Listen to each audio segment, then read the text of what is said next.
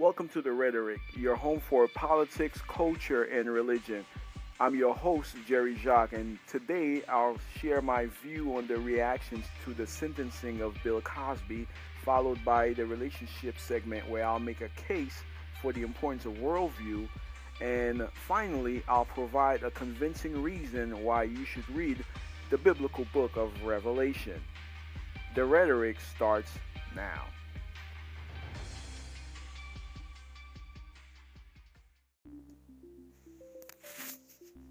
Before getting started, allow me to thank a few good men and women that sort of encouraged me to get this started. Special thanks to Tara Claremont, who didn't hesitate to give her opinion. She was very vocal and gave me tons of suggestions. If things don't work out great, it's probably because I didn't listen to her. I also would like to thank my brother Nick, who gave some good pointers on what was necessary to get started, and Francisco Reyes, a good friend that provided not only encouragement, but man, tons of conversation consisting of topics that will later be presented on this podcast. There are many that also gave words of encouragement, but these people were at the forefront of my mind, and they talked with me on a regular basis about the project. So many thanks.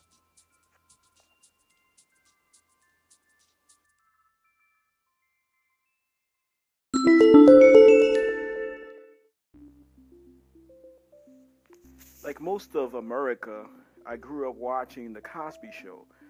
At that time, Bill Cosby was sort of like an unassailable, untouchable figure with a great reputation on the sitcom platform. Those days seem like a lifetime ago. Things have changed for the worse. Well, let's just say that things has gotten much, much worse. America's dad has been convicted in court of law with 3 counts of sexual assault. And when you paid attention to the case and you watch as more and more women were showing up, you probably eventually figured out that it was going to get to that point anyway. I'm not as interested with the verdict. As much as possible, I will refrain from making comments against the individual person, against Bill Cosby himself. I'm more concerned with the responses, especially from responses from the black community. There are many responses to this verdict. 2 sets of responses come up more often than others in my reckoning. The 2 responses are, in actuality, 2 parts of what I call attempts to shift the conversation.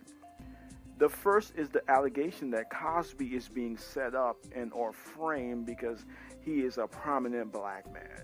You know what we say, they're out to get us again one way or another. Those that reacted by calling the charges a part of a conspiracy to destroy a black man may be right. They might be they might have a few pointers there. But I worry concerning their certainty on a position that they don't have overwhelming evidence for. You see, folks, it's okay to theorize and be suspicious, but where's the evidence for what you're saying? Should we say that every black man of status that ends up being convicted is simply facing retaliation? Is it only about racism? I beg to differ. And again, I ask, where is the overwhelming evidence?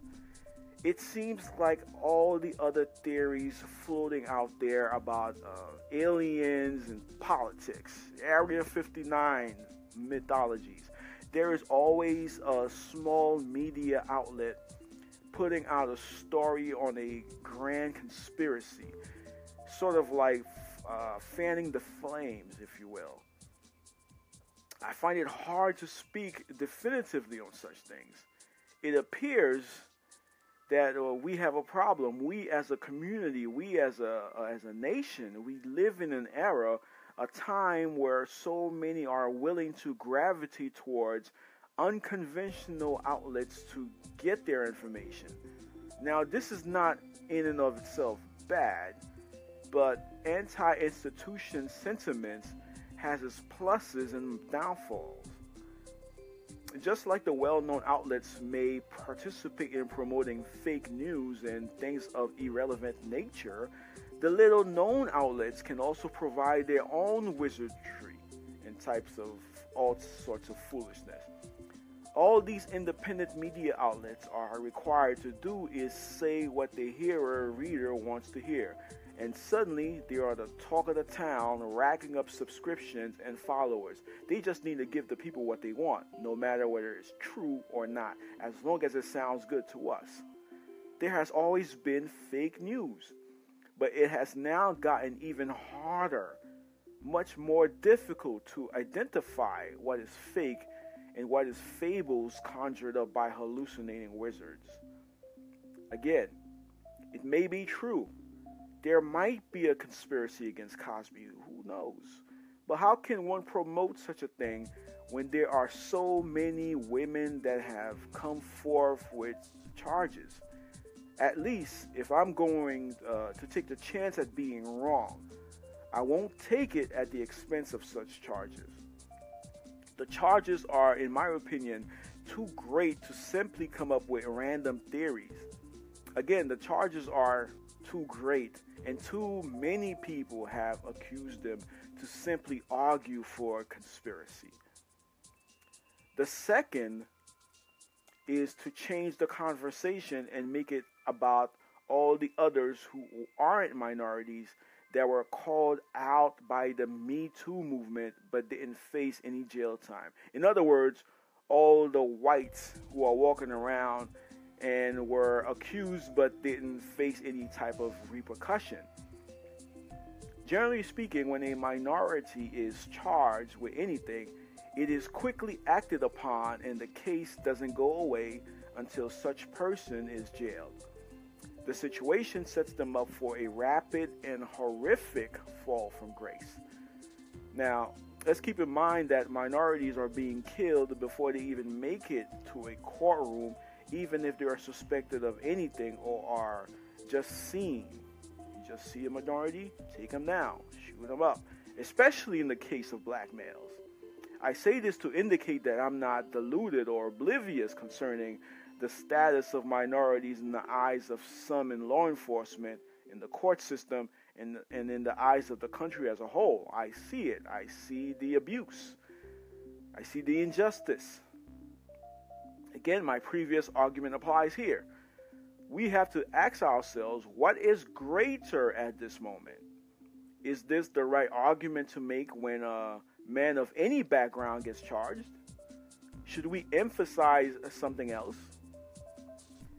It is almost like saying that the crime wasn't of such a great significance, and we can take the opportunity to emphasize this point or that point.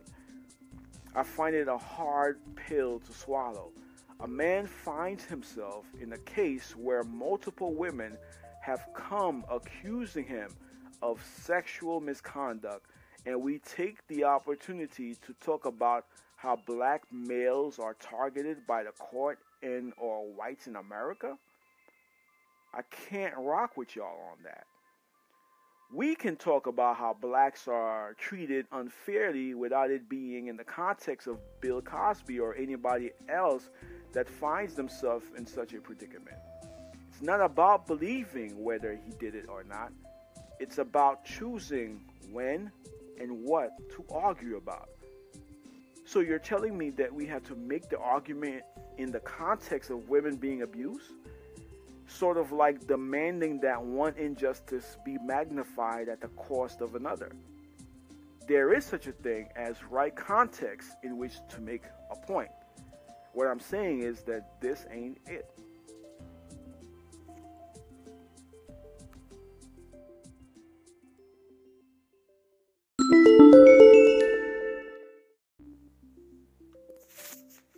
Let's talk about relationships. As a way of introduction, I thought it would be beneficial in discussing the frame within which a relationship has the best chance of working.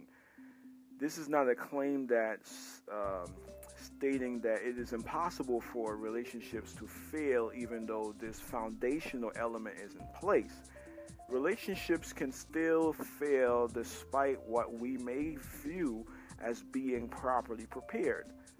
However, the chances of them being successful increases if certain things are in place. We should always be aiming for success anyway. So, for a relationship to be successful, for a union to work, the merging sides, the couples, need either the same worldview or complementary ones. Now, at this point, some may be wondering, what do I mean by worldview? Well, simply speaking, I'm using worldview here to speak of the major principles and values that someone uses to make decisions in life. Your worldview is the lens, if I may use optical references here, with which you look at the world and interpret what is happening and what your reaction should be. This is why it is so foundational for the success of a relationship. In fact, it is, dare I say, absolutely necessary that they either be the same or at least compatible. Generally speaking, most people don't realize that they do examine an aspect of a person's worldview when they begin engaging them. However, I will say that I suspect not too much thought is given concerning this. The typical scenario is that you meet the person and your first analysis centers around their physical features, their physical traits. That is normal. That is to be expected. That is the starting point. And to a greater or lesser degree, we all have ranges of persons we are physically attracted to. But worldview, the person's way of looking at the world, tends to be reflected on much later. By that time, perhaps, feelings may have set in, and then it becomes that much harder to break apart. It's hard to leave someone you've developed strong feelings for. This is why it is so important to grasp a general view of this person's way of looking at life. This is why it is so pivotal. So, what are the downsides to joining with someone with an incompatible worldview? It is no secret that there will be clashes in relationships, points of disagreements. This is common and to be expected. However, it needs not be for everything. And we're talking about especially things that one would consider to be of great importance. The type of arguments that these differences would bring will shatter the relationship.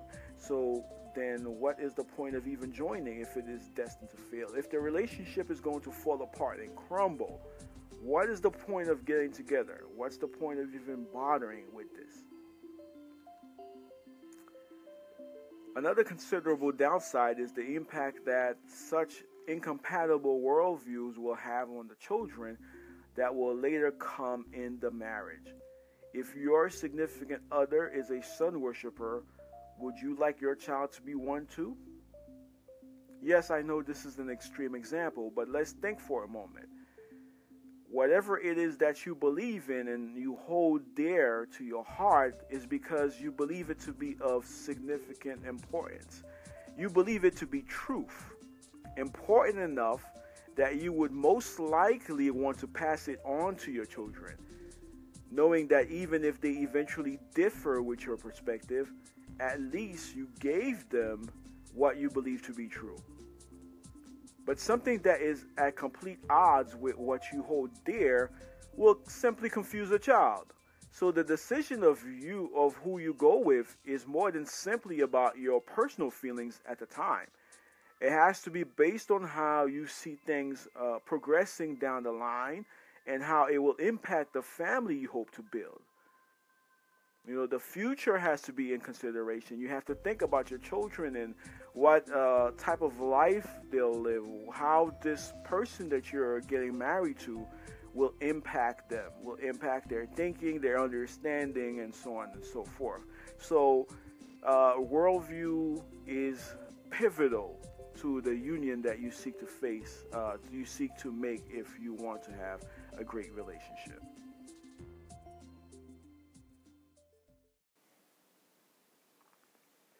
And now, here is the part that you've all been waiting for, or maybe not. Why you should read the book of Revelation. Although Christians are probably thinking that this section have them in mind, I think non-Christians would also benefit from the book.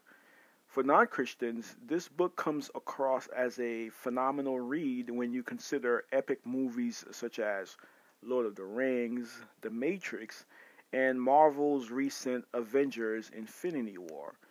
The book presents a cosmic conflict with main players moving their pieces across the battlefield. A war of such universal significance can't be ignored in such an environment. The current setting sort of begs us to engage, while keeping in mind that Revelation has a Thanos-type figure with a different storyline.